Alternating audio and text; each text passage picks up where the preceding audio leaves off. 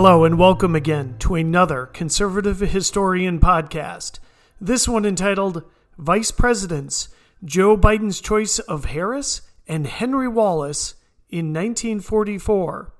This is a little bit of a special podcast, as today is the day in which Vice President Mike Pence will debate Vice Presidential nominee and running mate of Joe Biden, Kamala Harris. Before we begin with the podcast, I just want to note that the Conservative Historian book, A Collected Works, is now available for sale on Amazon. You can either purchase the hardcover edition or a Kindle version. All you need to do is go to Amazon, type in Conservative Historian, Collected Works, and you should see our page without any issue.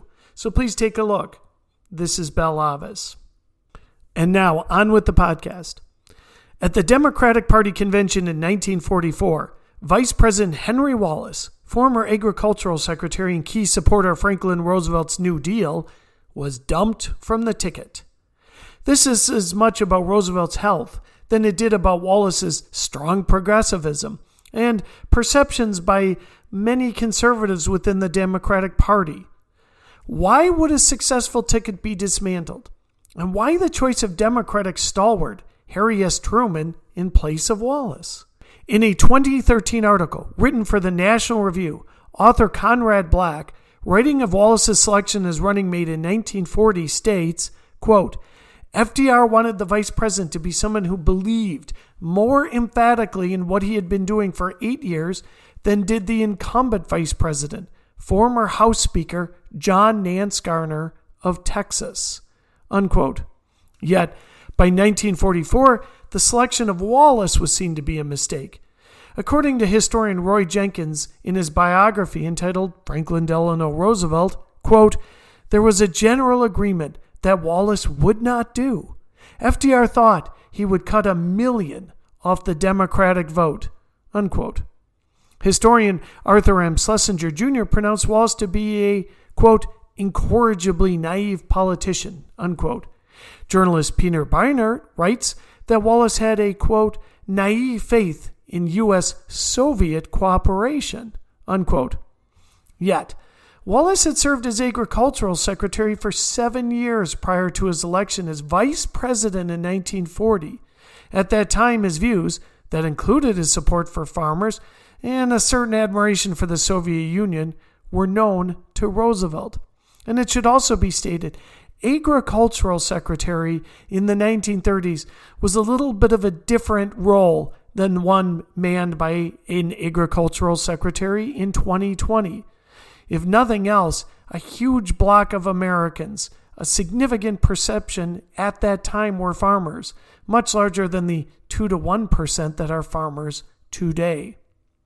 So the question is, why was Wallace, as palatable a running mate as he was in 1940, was not the right vice president in 1944?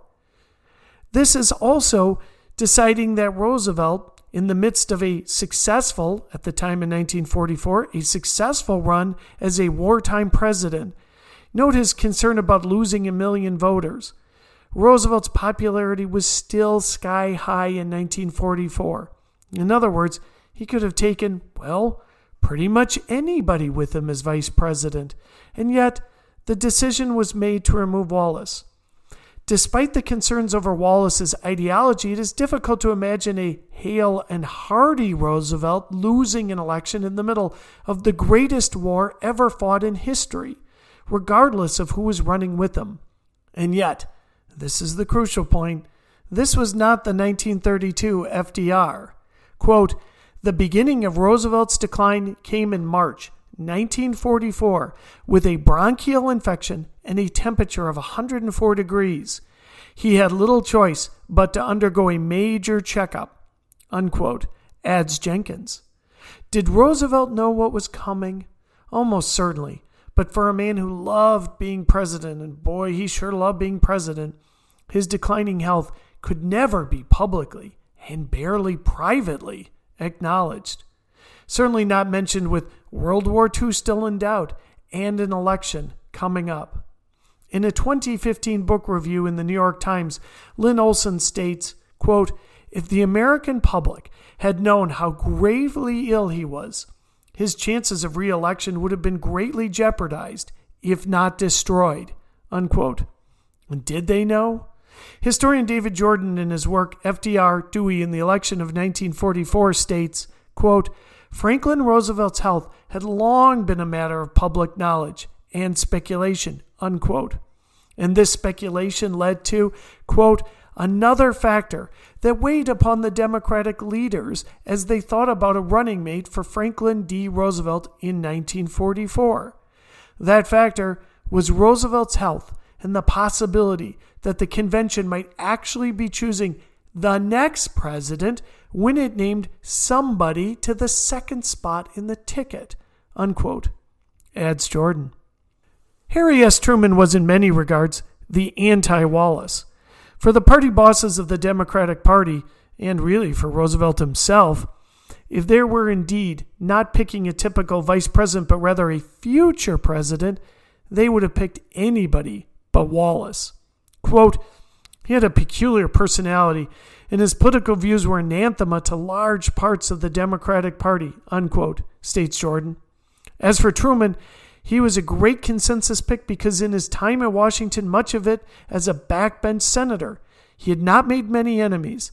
He also had a reputation as a man of integrity. In fact, one of his wartime roles was to check up on the producers to make sure that they were actually producing the war weapons necessary for success without lining too much of their pockets.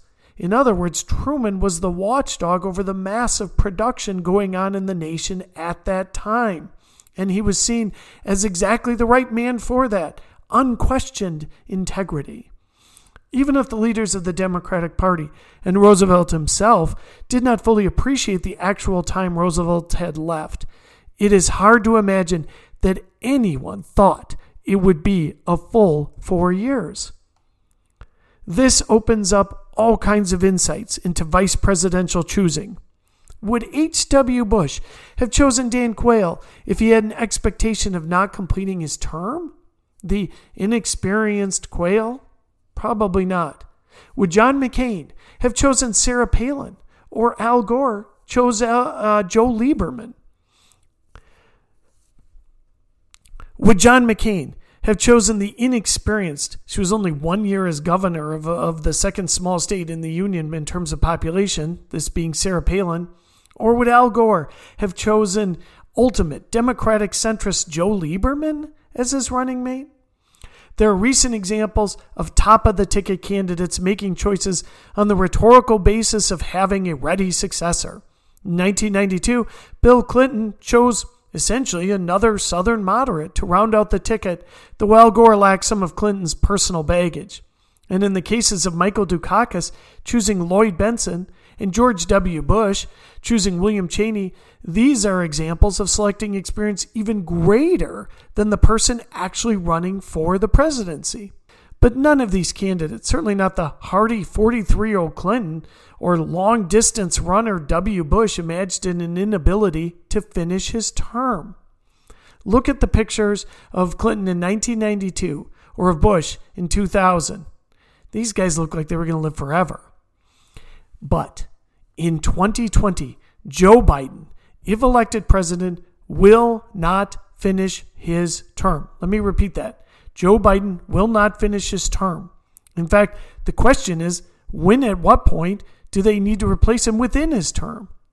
He has already confessed that he probably would only be a one-term president, but there is simply no way to look at this Joe Biden and think that the challenges, the burdens, and the troubles of the modern presidency would not wear down this already weakened 78-year-old. Biden's history of gaffes and plagiarism are well known, but he was committing his malpropisms and stealing Neil Kinnock's speeches before presiding over the Senate Judiciary Committee and running as Barack Obama's vice president. Here are a few of the gems. In 1988, then age 46, quote, New York Times reporter Maureen Dowd reported that in September 1987, during an event at the Iowa State Fair, Biden mimicked entire portions of Kinnock's speech from earlier in the year.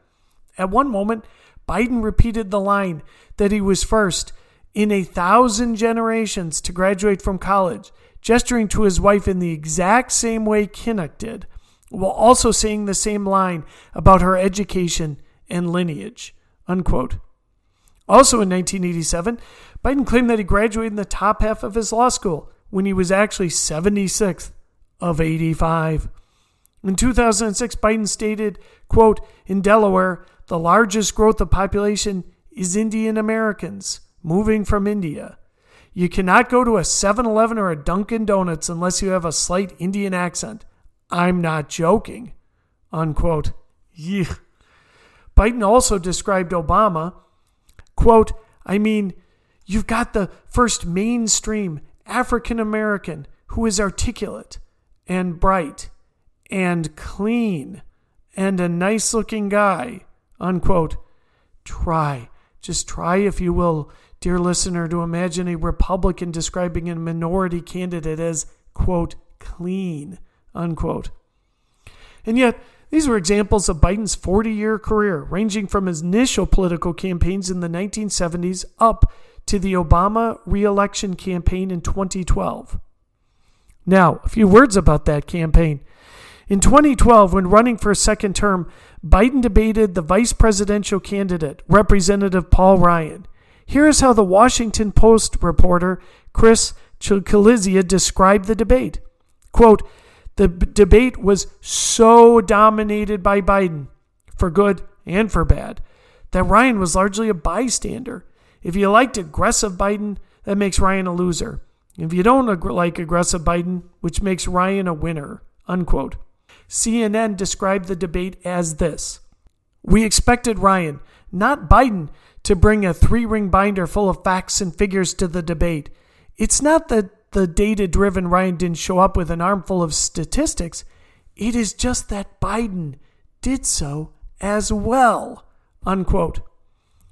Just think about that for 1 second. If you go back, and I encourage you strongly to go back, it's very simple. Just go onto YouTube and in your search bar, do Ryan Biden debate. That's it. At the 5-minute mark, Joe Biden is issuing out these stats about foreign policy, and they're accurate and they're on point, and he looks fully in command, not just of the statistics at the time, but of the debate itself. He looked like he may have known even more than the wonkish Ryan. Can anybody compare that to how it is in 2020? A Republican strategist quoted in the Wall Street Journal stated, quote, if you like Joe Biden already, then you absolutely loved him tonight. If you are undecided or indifferent, you're probably left wondering who this man is, who is smirking, sighing, pointing, interrupting, and badgering, unquote. Does anyone with a sentient thought or even a smidge of objectivity think that 2020 Joe Biden is the same as this one described just 8 years ago? Biden may have cribbed from British prime ministers or used cringeworthy language, but there was a fighting spirit about all of it, and he actually had some grasp of policy. This is different from an inability to string together 2 sentences, stumbling over easy words, or not know which state he happens to be giving a speech. Peggy Noonan caught the gist of the issue in saying of Biden, quote, not everyone ages the same, unquote, to explain how Bernie Sanders seems to be at the top of his game, though a year older than Biden. Or how to explain Nancy Pelosi's command of the House at an age even older than Sanders. What is unmistakable is not just that Biden is older, but that he is aged. One of the few to come out and call the obvious was Fox commentator Brit Hume, who stated, quote, I don't think there's any doubt about this. I have traces of this myself. I know what it feels like. Sometimes you're confused. Sometimes you can't remember. What are you supposed to do the next morning? And I'm not running for president, and that is probably a good thing that I am not. Unquote. All of this puts Joe Biden's choice of Kamala Harris in perspective. The choice of vice president is in the same context as 1944, and it makes Biden's choice of Harris that much more critical.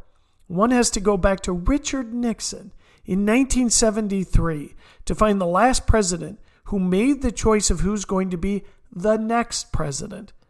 Now the American people will be selecting. They will be voting really among three candidates. There is Biden, there is Donald Trump, and there is Kamala Harris.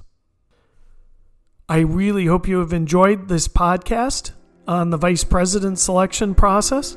And if you want more materials, please go to www.conservativehistorian.com. We have columns, we've got videos, we've got podcasts, we've got book reviews. We even have academia, comments on the current college madness that is going on. And again, look for the Conservative Historian book, Collected Works, on Amazon. Really appreciate you listening. This is Bell Avis.